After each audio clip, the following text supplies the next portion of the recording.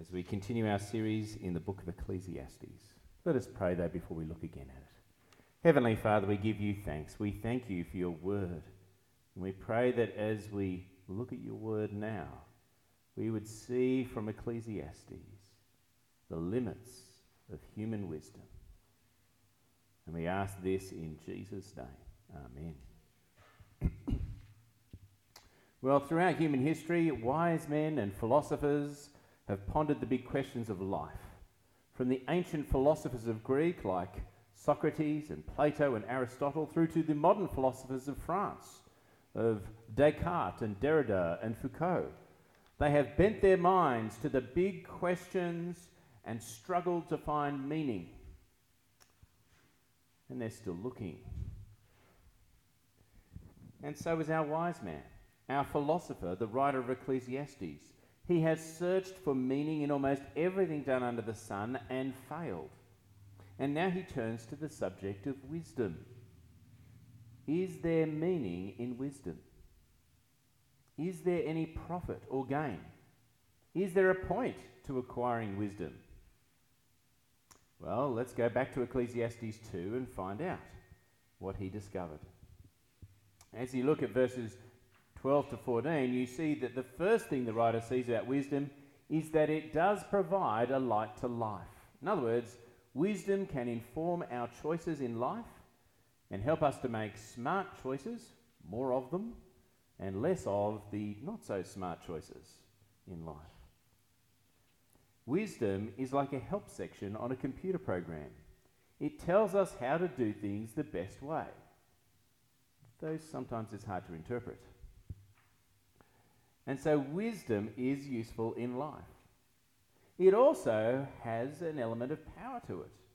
If you fast forward through to chapter 7, verse 19, it says this. Wisdom makes one wise person more powerful than 10 rulers in a city. When the writer looks at the world, he sees wisdom giving those who hold it great power. The power of 10 rulers in a city, with all their armed followers, plus the resources of their city, are less than the wisdom of a solitary wise man or woman. Wisdom gives great power. And this is what we look at when we look at the world too, isn't it? It is the wise who make the smart moves who succeed in life. For life is not about university degrees, for you can obtain many degrees but still make poor choices in life. It's about thinking and reflecting on the patterns of life and choosing a pattern that brings money and power or happiness, or all three. Wisdom is power, and that makes it useful. And verses 11 to 12 of chapter 2 points out that wisdom also provides a little bit of security.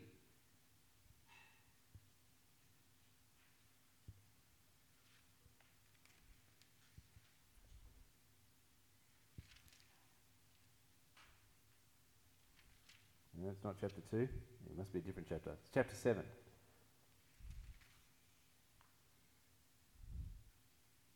Wisdom, like an inheritance, is a good thing and benefits those who see the sun. Wisdom is a shelter, as money is a shelter. But the advantage of knowledge is this: wisdom preserves those who have it. So wisdom, like money, is a bit of a shelter and provides some security. When trouble or misfortune comes, wisdom is as useful as money in protecting you. Like a shield in battle, it provides the one who possesses it with a way of dealing with the troubles of life. You can think of it as someone can think a way out of their predicament. Just like others might buy their way out of a predicament or use force to escape trouble. Wisdom can even save your life. And so wisdom provides some measure of security. A light to life, power, and some measure of security. And that's not bad. So wisdom is not to be despised, and we mustn't read Ecclesiastes as saying that wisdom is awful. It's good. But as we see in the next verse, wisdom has its limitations. Look at verse 13. Consider what God has done. Who can straighten what he has made crooked? When times are good, be happy. But when times are bad, consider this. God has made the one as well as the other. Therefore, no one can discover anything about their future. Wisdom is limited because there is some trouble that even the wise cannot think their way out of. To some extent, even the wise are at the mercy of the times. And if you think that sounds familiar, then you're right. We saw it back in chapter 3 when we looked at the seasons of life. And what the writer to Ecclesiastes is doing here is that he's bringing this to bear on those who have wisdom also. That is, even the wise cannot entirely escape the fact that they are victims of time and chance because they are human. The seasons of life rule our lives and their lives as well. And so the future is as unknown to them as it is for us. And we know this instinctively to be true, don't we? For as we look at the world ourselves, we see that sometimes it doesn't matter how wise you are, that some bad times may still come your way. Be it disease or disaster or war, wise people can still get hurt by the bad times of life. At the end of the day, the future is still a great unknown, even to the wise. Wisdom has its limits, for the wise can still only respond to the times in which they live. The seasons also dictate their lives. But what other buts can we find? Well, in chapter 7 we see verse 23. There's more. For you know in your heart that many times you yourself have cursed others.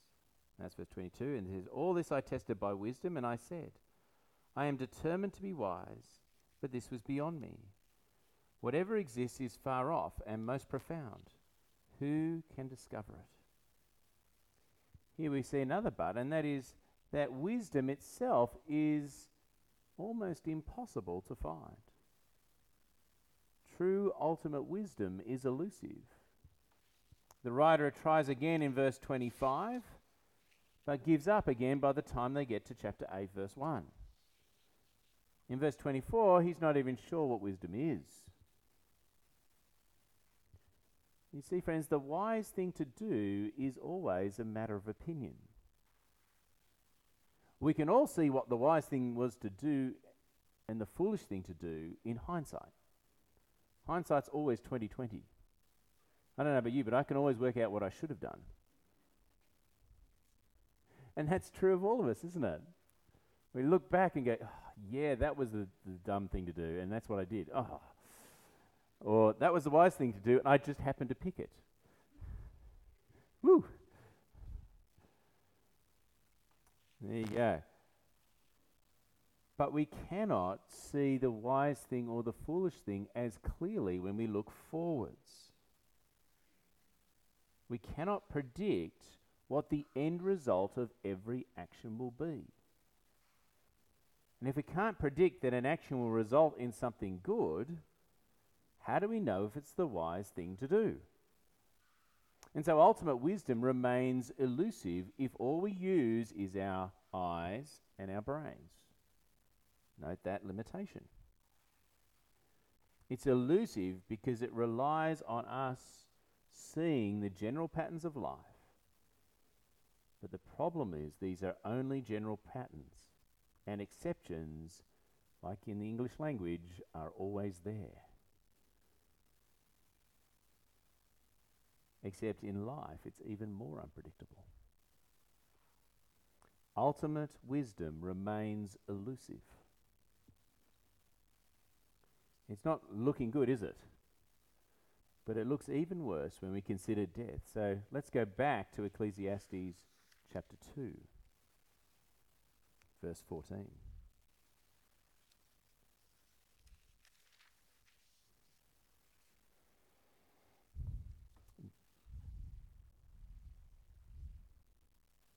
But I came to realize that the same fate overtakes them both. Then I said to myself, the fate of the fool will overtake me also. What then do I gain by being wise? I said to myself, this too is meaningless. For the wise, like the fool, will not be long remembered. The days have already come when both have been forgotten. Like the fool, the wise too must die. Ultimately, the writer concludes that there is no gain or profit in being wise. It doesn't provide meaning, in other words. It doesn't help the writer that he is wise, because the writer, along with the fool, suffers the same fate. They both die and are then forgotten. Death makes wisdom meaningless. What is the point in being wise if all you do is delay the inevitable? Yes, wisdom might be a shelter and protect us from some bad events, but in the end, the bad event called death is coming for us, whether we're foolish or wise. It might be a light to live life, but what point is that if we're not alive? Wisdom might give power, but the dead are powerless as well as lifeless. Death makes wisdom meaningless. It is transitory, just like us. It does not last. So then what should we do? What would the wise man do if wisdom is rendered meaningless by death? Well, the wise man would consider death, of course. If you go back to chapter 7, you'll see he does that in verse 1. He says, a good name is better than fine perfume, and the day of death better than the day of birth. It is better to go to a house of mourning than to go to a house of feasting. For death is the destiny of everyone. The living should take this to heart. Frustration is better than laughter, because a sad face is good for the heart. The heart of the wise is in the house of mourning, but the heart of fools is in the house of pleasure. So the writer concludes that if death is the destiny of the wise man as well as the fool, then it is wise to remember death. Death is our destination, to which we are all headed. And so it's good to keep our destination in mind. And this saves us from some foolish pride, thinking that our wisdom, our smarts are going to somehow make us live forever. And it stops us from seeking meaning in wisdom itself. For death makes wisdom meaningless. And so it is wise for the wise to remember their death. Now, friends, this is true wisdom. To remember death is critical. For one day, whether we are wise or whether we are foolish, we shall meet death. And the wise person is ready for their death. But it seems to me that we are often keen as modern Australians to do the exact opposite, to remember death. Even at funerals, we are often keen afterwards to talk about anything but death. Don't know if you noticed that. There's some small chat about the person, and then move on swiftly to other topics like the weather or sport. And that's preferable to pausing and remembering death. but it is wise to remember death. Because death is the destiny of every man, woman, and child, no matter how wise they are. And it renders our wisdom hebel, transitory, like the mist. It passes away like us.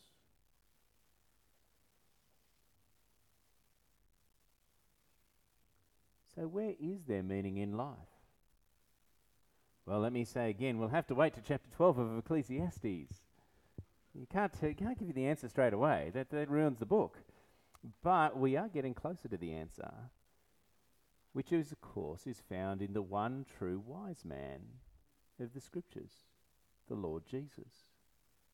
So we will find wisdom that lasts in him.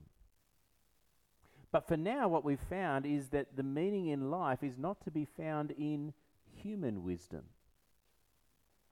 We cannot think our way to meaning. If you've ever read the convoluted thinkings of all the philosophers, you'll see that they do a lot of convoluted thinking and don't really arrive at much answer.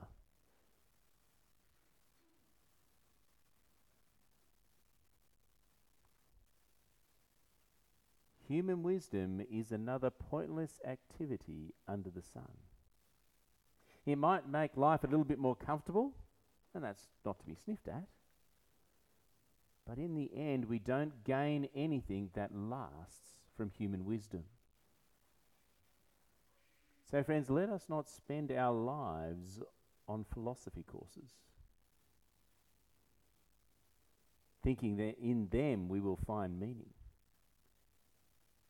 For they have been searching for centuries in philosophy and have found not very much at all. We cannot think our way by ourselves to wisdom and meaning. So instead, let us trust in the God who is meaning. Let us pray. Heavenly Father, we give you thanks. We thank you that today you have shown us something else that does not produce meaning, that human wisdom by itself cannot think its way to meaning. It does not last. For the same fate overtakes the wise as well as the fool. Death waits for us all. And we pray that we would spend time thinking about our coming deaths, thinking about that destination, and then trusting in your Son Jesus and relying on him for life and wisdom and meaning. Amen.